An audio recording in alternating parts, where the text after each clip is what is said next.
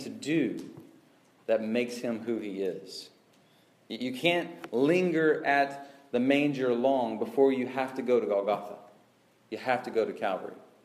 And we get that. The value of Christmas presents is not the fact that they're under the tree. Think about the greatest Christmas present you could possibly receive in 2 weeks.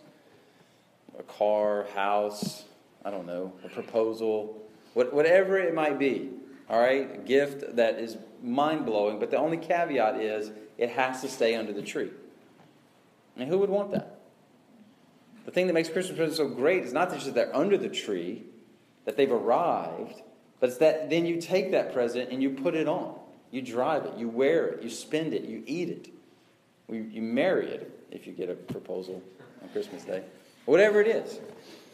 It's that you get to enjoy the present. It's not just that Jesus came, it's what he came to do. The joy of the baby in the manger was that he went to the cross. And we see this in this passage today as clearly as any passage in Scripture. Beginning in Mark chapter 10, verse 32. And they were on the road going up to Jerusalem, and Jesus was walking ahead of them, and they were amazed. And those who followed him were afraid. And taking the 12 again, he began to tell them what was to happen to him, saying, "See, we are going up to Jerusalem, and the Son of Man will be delivered over to the chief priests and the scribes, and they will condemn him to death and deliver him over to the Gentiles. And they will mock him and spit on him and flog him and kill him. And after 3 days he will rise." And James and John, the sons of Zebedee, came up to him and said to him, "Teacher, we want you to do for us whatever we ask of you." And he said to them, "What do you want me to do for you?" And they said to him, "Grant us to sit, one at your right hand and one at your left in your glory." And Jesus said to them, "You do not know what you are asking. Are you able to drink the cup that I drink, or to be baptized with the baptism with which I am baptized?" And they said to him, "We are able."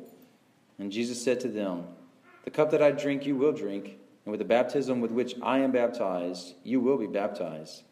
But to sit at my right hand or at my left is not mine to give, but it is for those for whom it has been prepared." And when the 10 heard it, they began to be indignant at James and John. And Jesus called them to him and said to them, "You know that those who are considered rulers of the Gentiles lord it over them, and their great ones exercise authority over them. But it shall not be so among you. But whoever would be great among you must be your servant, and whoever will be first among you must be slave of all. For even the Son of Man came not to be served, but to serve and to give his life as a ransom for many." Father, we are overwhelmed at what this passage tells us, the very foundation of our faith, the very root teaching of the gospel, that Jesus came to give his life to set us free. So speak this truth to our hearts today and do deep, fruit-bearing work in us and through us for your glory. In Jesus' name, amen. We talk a lot in the Crossing about identity leading to mission and lifestyle. Who we are precedes what we do. And with some of the obvious teaching about humility and greatness in this passage, we might be tempted to run quickly to that. Here's what the disciples did that we shouldn't do. Here's what we should do instead. And that would work. But this is such a high and lofty image of Jesus and the purpose of his coming that I really want to begin there and spend most of our time there, because I think and pray and hope that what happens in you through seeing the purpose of Jesus' coming, that once the Spirit will speak to your heart through that and capture your heart, then the reality of who we're supposed to be will naturally flow from that. Once we see and fully embrace and are captivated by the fact that Jesus came to give his life as a ransom for many, well, yeah, then that's how we live. We live as servants. We live in humility. And the high point, one of the mountaintop theological truths, is found in verse 45. Again, "For even the Son of Man came not to be served, but to serve and give his life as a ransom for many." A verse that John Piper says is what turns Christianity into the gospel. A verse that shows the purpose of his coming, the purpose of his coming as a baby, that he would die and give his life as a ransom for many. Now, when we think of ransom, we mainly think of someone being kidnapped, and then they send a ransom letter to their family, and the family has to come up with a certain amount of money to set that person free. And that's essentially the idea, except probably without the kidnapping. In the first century, a Jewish Greco-Roman culture, someone who does this, what this word ransom, which means to loose, does, is they take someone who's a slave or a prisoner, they pay a price so that slave or prisoner can go free.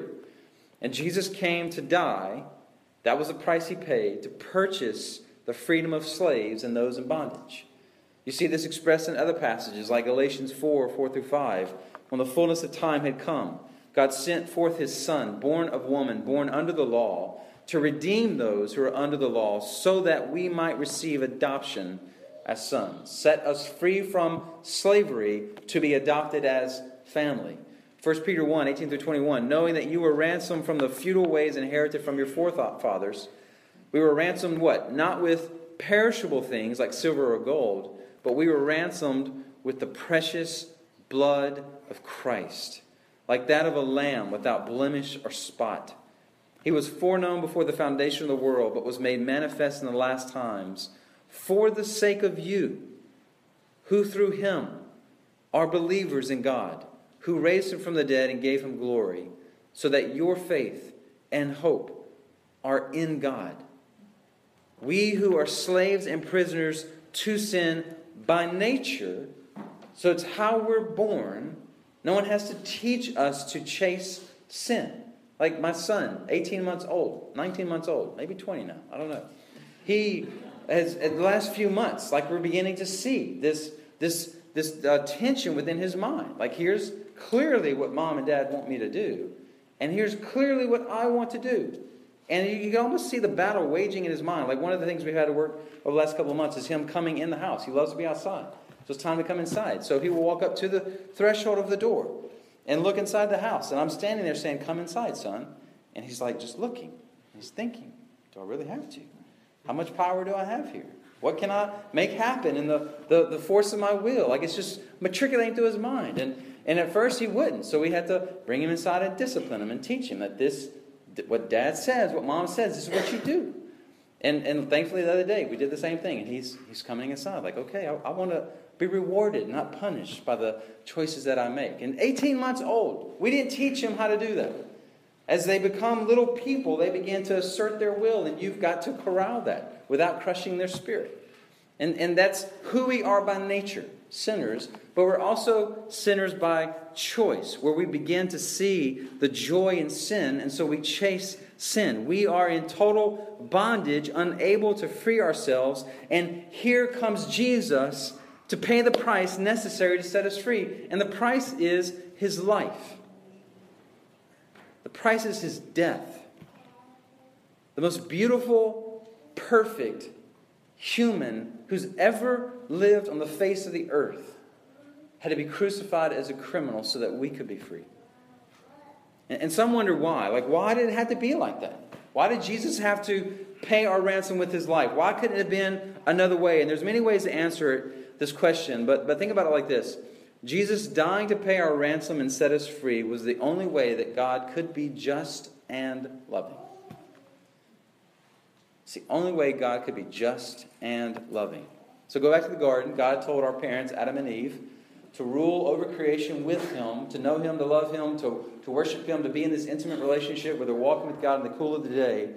And they were enjoying that. He gave them all of that to enjoy, including each other, with no shame, no sin, just full freedom to enjoy everything he's created. One rule, don't eat from the tree of the knowledge of good and evil. If you do that, he says, you will die. If you disobey my one rule, sin, there will be death. And you have to think about death in the essence of what death is. Like we think of death, we think these bodies quit working. That's true, but the essence of death is separation. That's why we hate death, because we're separated from the person we love. And so God says, if you sin, you will die, you will be separated. There will be a division. So they rebel against God in Genesis 3, they sin, and here comes a division between man and woman. Now their relationship would be full of strife. There was a division between man and creation. Hard work would be hard and laborious. There was a division between man and woman and childbearing. Now it would be painful, as many of you can attest to. There's a division between God and man. They could no longer stay in the garden and enjoy the presence of God. They had to leave the garden. They no longer had access to this intimate relationship with God. They were cut off. There was death. Because this all happened because we're sinful. Because God is just and He upholds His commands, God could have rightly and justly allowed us to remain in this separation, in this death, in this state of being cut off. Remember, Satan and the angels rebelled against God. A third of them were cast out of heaven. There's no redemption plan for Satan and the angels that rebelled with him. There's no redemption plan for Satan and demonic forces. He could have done that with us. But God had a plan to not only demonstrate His justice, but to demonstrate His love and His grace and mercy. So because He's loving, gracious, and merciful, He could just look at us and say, well, no harm, no foul. I feel really bad about what you've done, so let's just wipe everything clear and just start over. A lot of people think that. Like, God is loving, so why did He come up with this very gruesome way for Jesus to die? Why didn't He just have a little happy way for us to be reconciled to Him? Full of rainbows and unicorns and flowers and cotton candy. No death, no blood. God could, like a Harry Potter magic spell, just whoop, make everything good and okay. It's because God is just, because a crime had been committed, because there were guilty people. A judge is not just if he looks at guilty people and says, oh, go free. No big deal. No harm, no foul. That's not a just judge. There had to be a way for God to deal with the crime, the guilt of sin, and still be loving. So how could God the judge do that?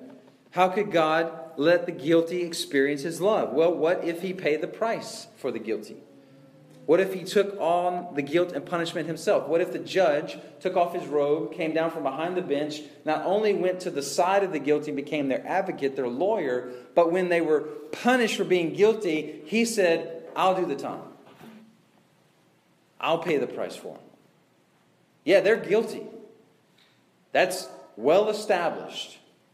Don't punish them, though. Punish me instead.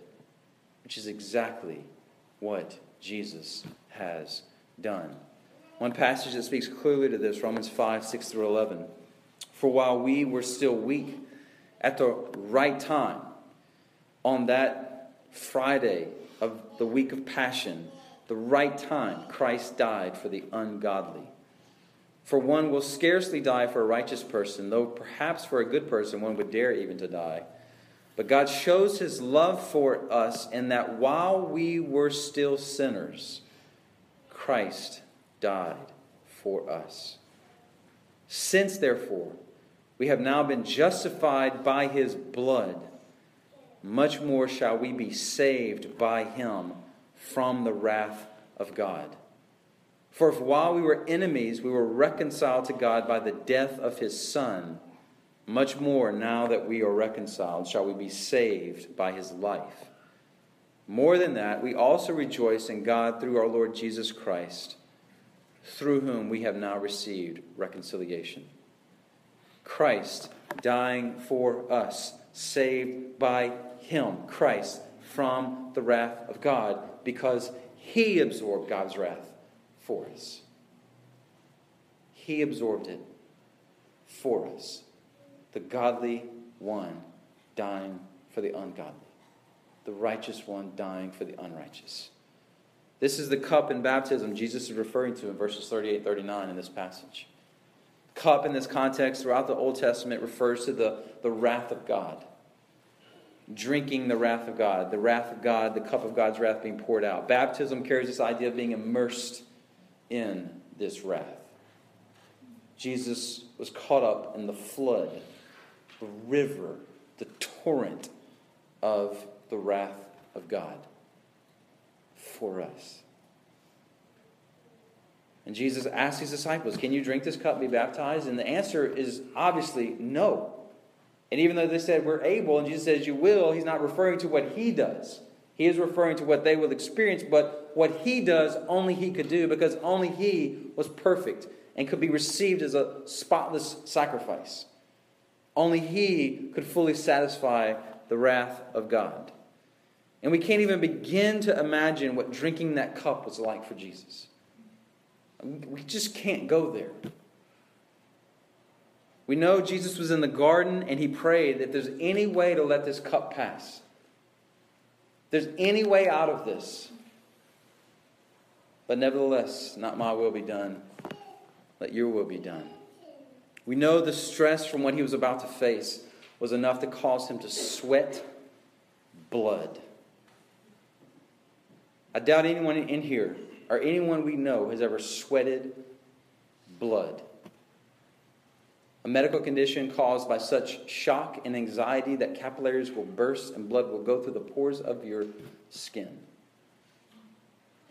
And he knew what was coming. He knew that's why he came. And the shock and the stress of what he was about to experience, drinking down the wrath of God, caused him to sweat blood. One author put it like this: God the Father set the cup down in front of the Son in the garden, and the Son knew. He had to drink the wrath of his Father for us. Because God is just and sin has to be punished, and because God is loving, he lovingly did this. This is why he came, to pay this price, to set us free.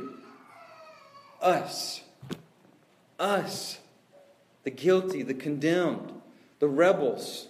We made all of this necessary. I mean, think about how sinful we are. We are the only part of creation that dares to shake our fist in the face of our Creator and say, no, my will be done. You're not the boss of me. I'm the boss of me. I want my way. I know best. I'm smarter. I can do this. We want what we want, how we want it, when we want it. We make plans and we expect them to work out. And when they don't work out, we get mad. I deserve this. Look at all I've done for you. We get anxious. We get afraid. We live trying to protect ourselves from being hurt. We're constantly comparing ourselves to others. When we find others who are better than us, we despair. We find others who are worse than us, we get puffed up. At least I'm not like that. We love people enough to get them to think that we're a good person, but we don't love them enough to deal with the mess of their life in far tangible and intangible ways. We keep them at arm's length. We find far greater joy. We're much more excited about the newest Marvel movie trailer or the newest series that drop on Netflix than we are God's Word and spending time with the God who created us in prayer and communion. We're great at loving people who love us back, but we struggle with loving those who are hard to love, and especially our enemies who hurt us intentionally. We have genuine fears about how we're doing in life. Fears of failure, fears of the future, fears of people's opinions of us, fears of being known. And we mask and we hide those fears with anger and insecurities and coping mechanisms. We are truly made happy by anything and anyone more than Jesus. And frankly, for a lot of people, if they could have a guaranteed income that would meet all of their needs and have a little extra money for vacations and fun times, if they could be guaranteed their family would be safe and healthy the rest of their days, then Jesus is optional. Jesus would be optional for a lot of people. Just keep my belly full. Keep my bills paid. Keep my Wi-Fi working. Keep my family healthy and safe. And you can have Jesus.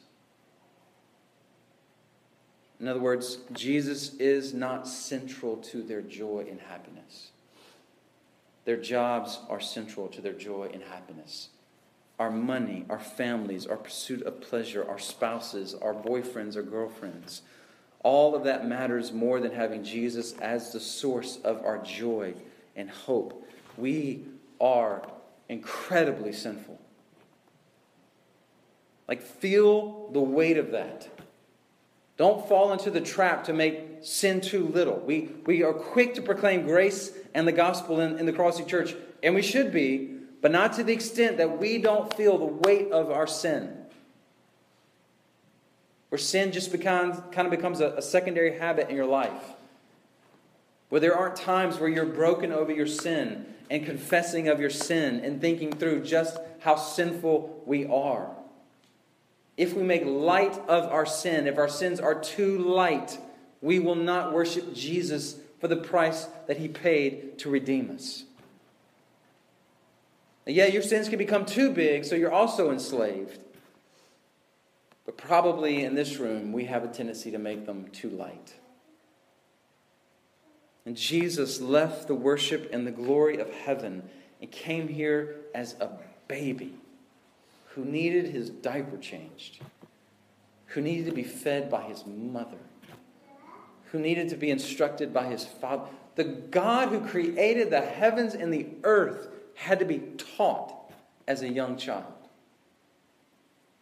and grew up in poverty without the worship and fame and adoration of the people around him that he created. And then began this ministry where he would demonstrate God's love, God's truth, God's compassion, God's grace, God's holiness and righteousness like it's never been demonstrated. And at the end, he didn't have the applause of everybody. He got a cross because he willingly chose that so he could redeem us. Us. There's not a single thing in us that makes us worthy of that gift. Not a single thing. Other than that, we're created in the image of God. That's it. Romans 6:23, for the wages of sin is death, but the free gift of God is eternal life in Christ Jesus. All sinners, as sinners, all we have earned is death. That's the wages we've earned. That's the paycheck that we get. And he said, no, I'll cash that paycheck. You go free. You live. There's an old hymn I'd never heard until I began pastoring in the first church I pastored, called Lead Me to Calvary. And the chorus goes like this: lest I forget Gethsemane, lest I forget thine agony, lest I forget thy love for me. Lead me to Calvary. We need to constantly be going to Calvary to see our crucified Savior. This is why Paul says, I preach nothing but Christ crucified. The cross is essential to who we are, because it's where Jesus accomplished our freedom, our victory. The reason we do communion every single week is so we will get punched in the gut of our soul with the reality that we are amazingly sinful. And He is amazingly loving to give His life and His blood to redeem us, to make us His people. Some struggle with the why of Jesus' death because the cross is offensive. It's so old-fashioned and bloody and ridiculous, it seems. We've, I hope, progressed beyond that. Or we think we've progressed beyond that. Why is it so essential? That's one danger. And I hope and pray this morning you see the necessity of the cross. But the second danger, and maybe more prone for us in here, is to have this intellectual knowledge of the cross without it affecting our everyday life. Give me the penal substitutionary atonement test. I can pass that. Check, check, check. I can give you verses and scriptures. I know all the answers to the questions. While we live as slaves to sin. While we live in bondage to sin. I'm free? What are you talking about? I had a beer the other night at Enoch's. Look how free I am. If you think that's all freedom is, and it's not also giving up that right for the good of your brother, not begrudgingly, but in love and joy.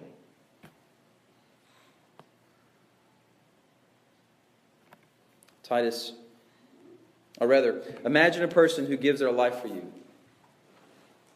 Imagine a person who sacrifices themselves for your life.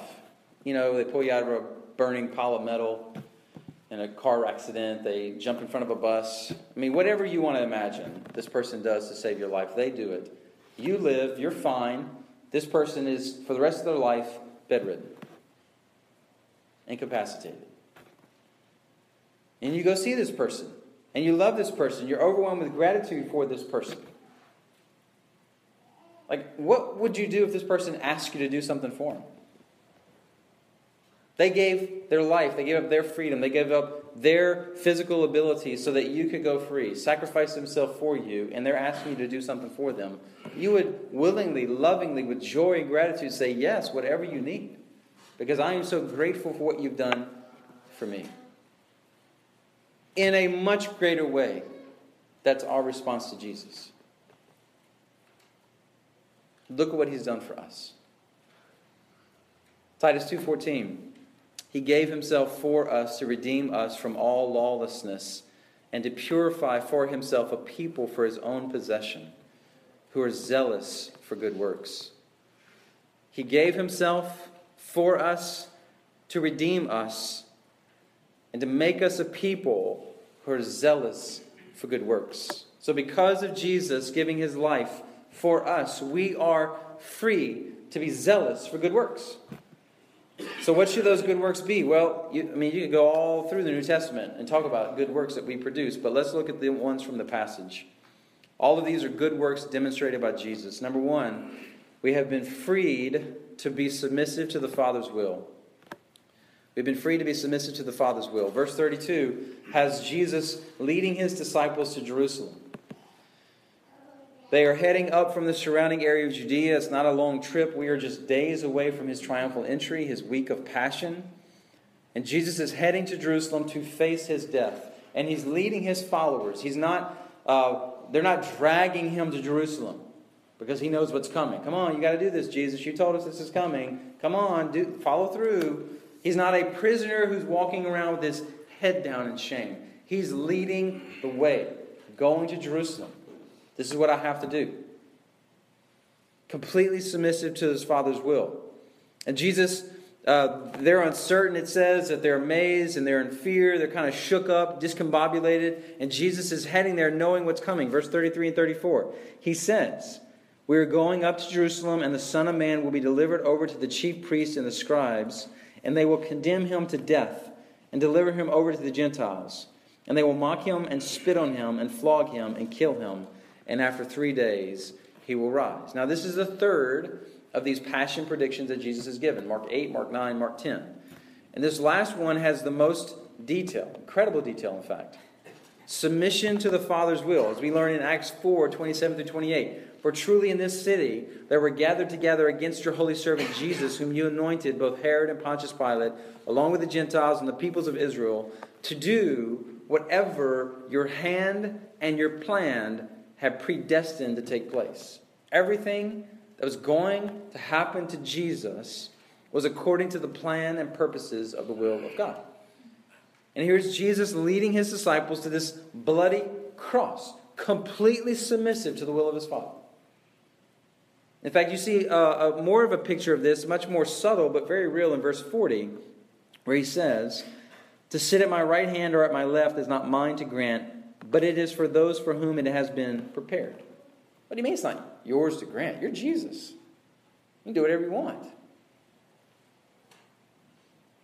And in that comment, you see submission within the triune Godhead. God is Father, God is Son, God is Spirit.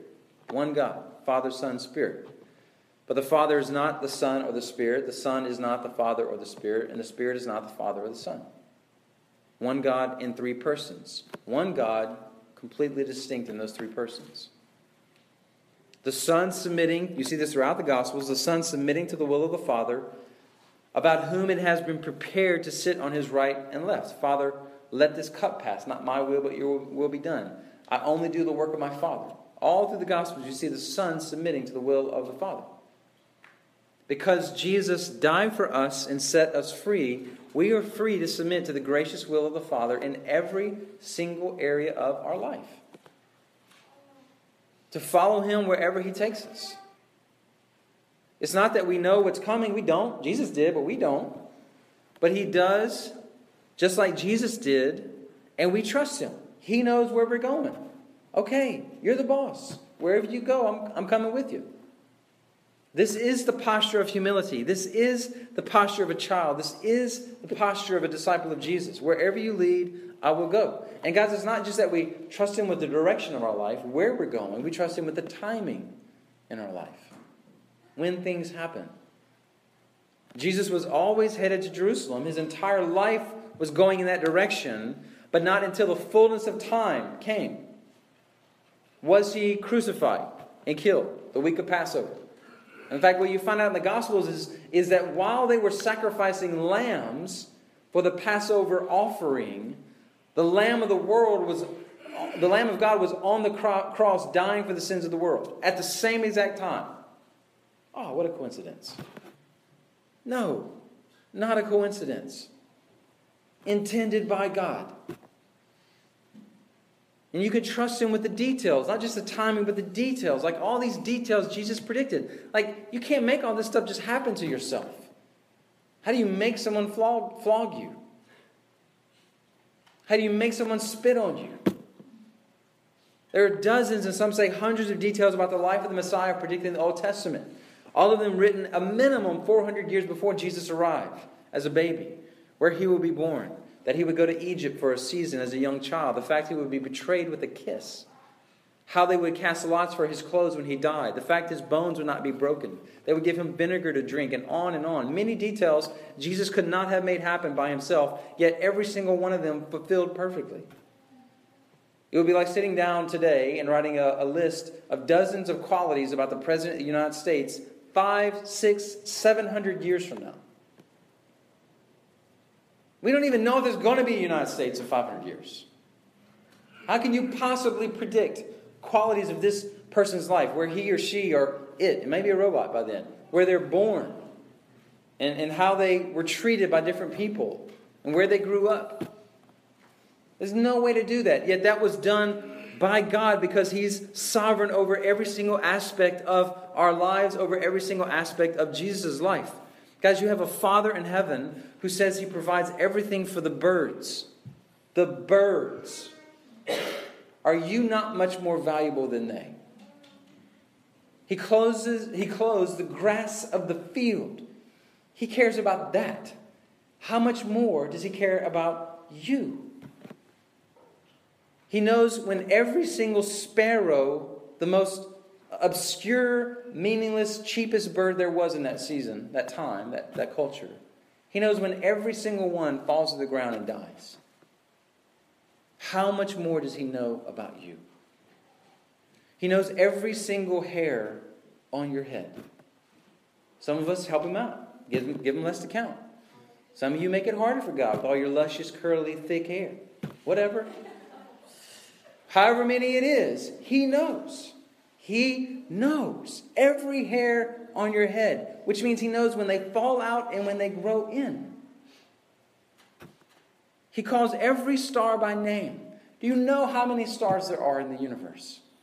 Just a few months ago, they come out and said, you know what? We were wrong about how many galaxies there are. There's trillions more than we even thought there were. And every galaxy has millions upon millions of stars. God calls them by name. How much more valuable are you than a ball of burning gas? And you are set free to trust him and follow him and know that he has your future in his loving, gracious hand. Your life, the rest of your college career, your jobs, where you will live, who you will marry, or if you'll be married, every child that he gives you, your spouse, their futures, your health, your house, your cars, your relationships, what cities you will live in, what church you will be part of, every single aspect of your life, he's got it. And there's no one more trustworthy than him. Romans 8:32, he who did not spare his own son but gave him up for us all, how will he not also with him graciously give us all things? Whatever you need to obey his will in your life, to accomplish his purposes for your life, he will freely give it to you. And often, because he's a good dad, he gives you more than you need. If you're struggling with that, if you haven't experienced that in your life, talk to people who walked with Jesus longer. Because we can tell you testimony after testimony of God's faithfulness to give you everything you need. Secondly, we are set free to be gracious and humble with each other. Not just free to submit to the will of our Father, but set free to be gracious and humble with each other. See this in how Jesus treats his disciples. He's leading them to Jerusalem, and the text says they are following him in amazement and fear. Verse 32. Just kind of unsure of who he is. Kind of discombobulated, like kids who are just kind of dumbfounded, just going along where the guy's in charge. He's leading us. So we just better follow him, even though we kind of confused about what in the world's happening here. And then in this context, Jesus doesn't rebuke them. He says, this is where we're going. This is what's coming. And then you have this amazing exchange between Jesus and two of his closest disciples. So Peter, James, and John, they're the inner circle. They're the guys who are closest to him. They saw things that no other disciples saw. And two of them, James and John, come and make this amazing request, beginning in verse 35. Teacher, we want you to do for us whatever we ask of you. And he said to them, what do you want me to do for you? And they said to him, grant us to sit one at your right hand and one at your left in your glory. And Jesus said to them, you do not know what you're asking. Are you able to drink the cup that I drink, or to be baptized with the baptism with which I am baptized? And they said to him, we are able. And Jesus said to them, the cup that I drink you will drink, and with the baptism with which I am baptized you will be baptized. But to sit at my right hand or my left is not mine to grant, but is for those for whom it has been prepared. And when the 10 heard it, they began to be indignant at James and John. Now, if you've been a parent long enough, or when you're a parent long enough, your kids will come to you, and they'll get to an age where they will ask you something like this. Dad, whatever I say, just say yes. And when it first happens, they're just young and being cute, and they're just trying to figure out how does this whole request get what I want kind of thing work.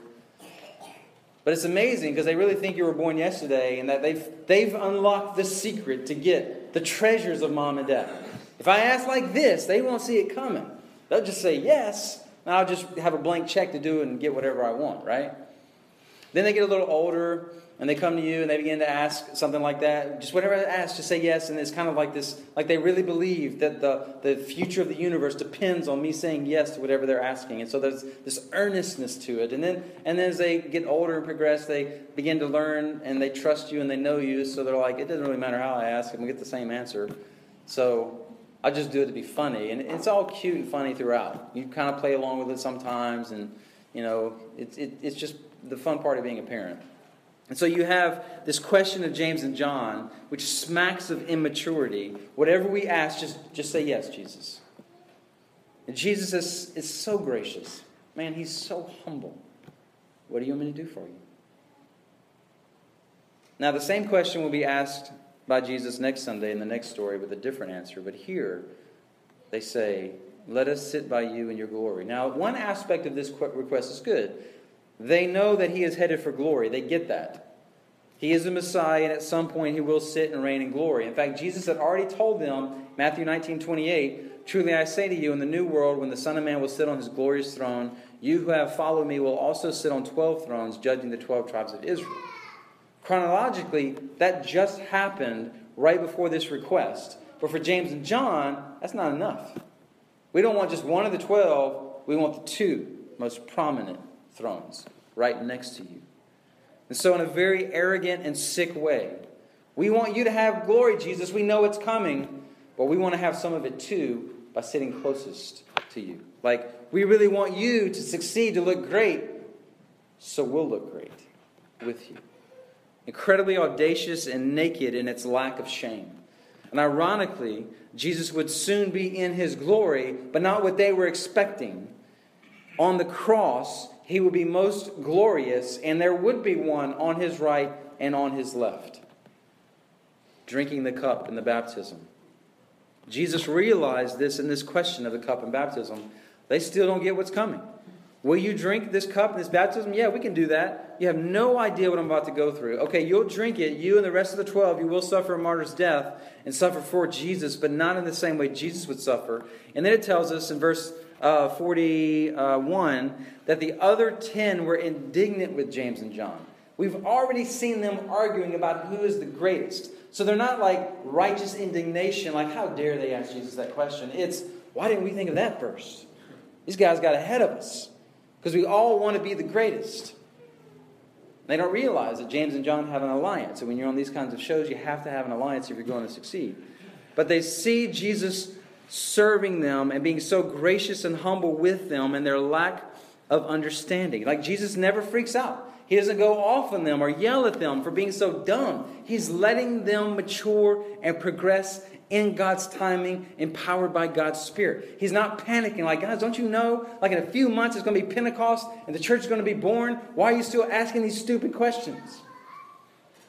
He's relaxed. It's going to be all right. God's in charge of this. Jesus died so we would be free to be gracious and humble with each other and our immature, silly, dumb, idiotic, ridiculous, well-intentioned, sometimes hurtful things that we do to each other. How do you know you're lacking in grace and humility with fellow disciples? When you get angry with each other over our sins and mistakes. If you look down on them for their choices and decisions and convictions. If you can't freely, willfully, joyfully love and serve them. If you see them and in any way you elevate yourself and your heart above them. Being gracious and humble and getting low is getting low enough to lift others up, not placing yourself high so you can look down. Like, isn't that when we're most tempted to not be gracious and humble with each other? When we mess up? When we make mistakes, when we sin, or we make choices we don't agree with.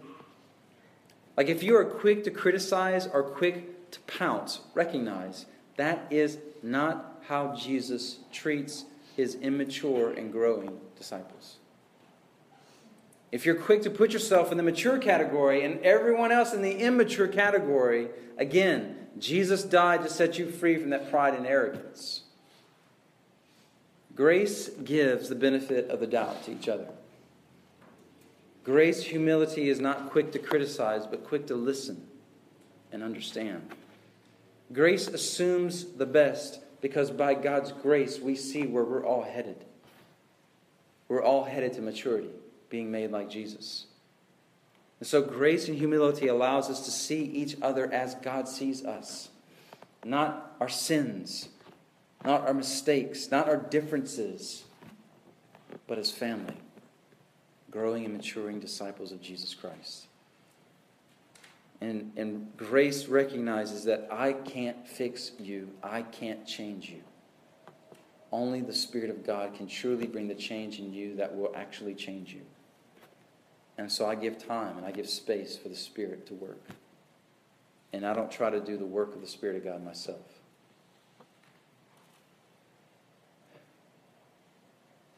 There is a place for confrontation and rebuke, but it's always marked by humility and grace because I see my sins much easier and much bigger than I see your sins. That is showing grace and humility to each other. Philippians 2, 1 through 8. So if there is any encouragement in Christ, any comfort from love, any participation in the Spirit, any affection and sympathy, complete my joy by being of the same mind, having the same love, being in full accord and of one mind.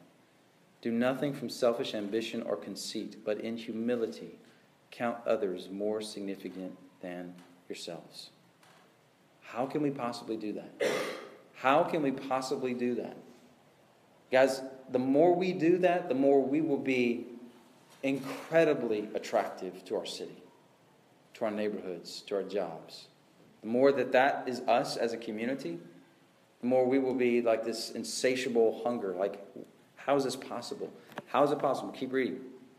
Have this mind among yourselves, which is yours in Christ Jesus, who, though he was the form of God, did not account equality with God a thing to be grasped, but emptied himself by taking the form of a servant, being born in the likeness of men, and being found in human form.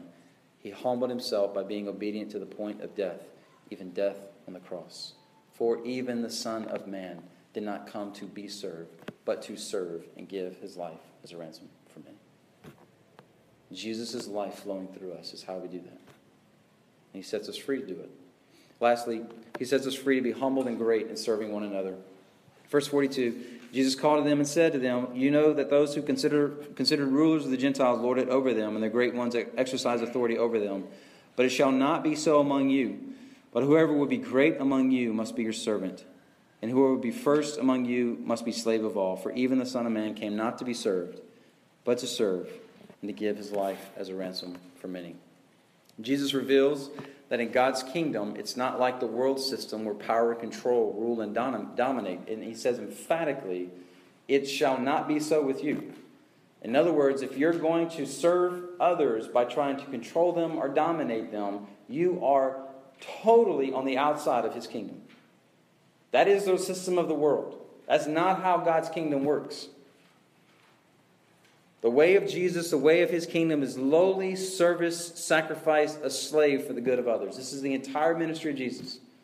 This is where, you see it here in this passage, how he's treating his disciples. You're going to see it in a few hours from now, if you know the chronology of the Gospels, when he does the lowliest task imaginable by washing their disgusting feet, the task for the lowliest slave in the household. This is us and how we treat each other. This is us and how we treat Jesus and how we treat the least of these, Matthew 25 tells us. Of visiting the sick and those in prison, by feeding those who are hungry, by giving water to those who are thirsty, by clothing those who are naked. Jesus says, when you do that for the least of these, you're doing that for me.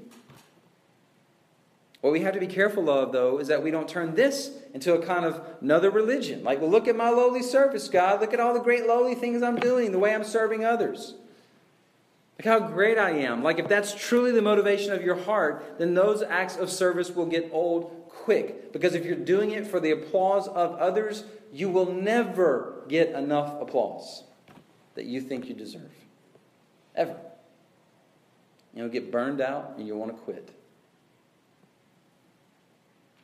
It's amazingly how sinful we are that we would even turn acts of service into ways to glorify ourselves. But if they're done with the right motivations, the right heart, it leads to true joy, deep, abiding joy and happiness. Like even non-Christians recognize this. In a Tim Keller's sermon on this passage, he talks about an article in the New York Times where people studied how we are happy. How do we make ourselves happy?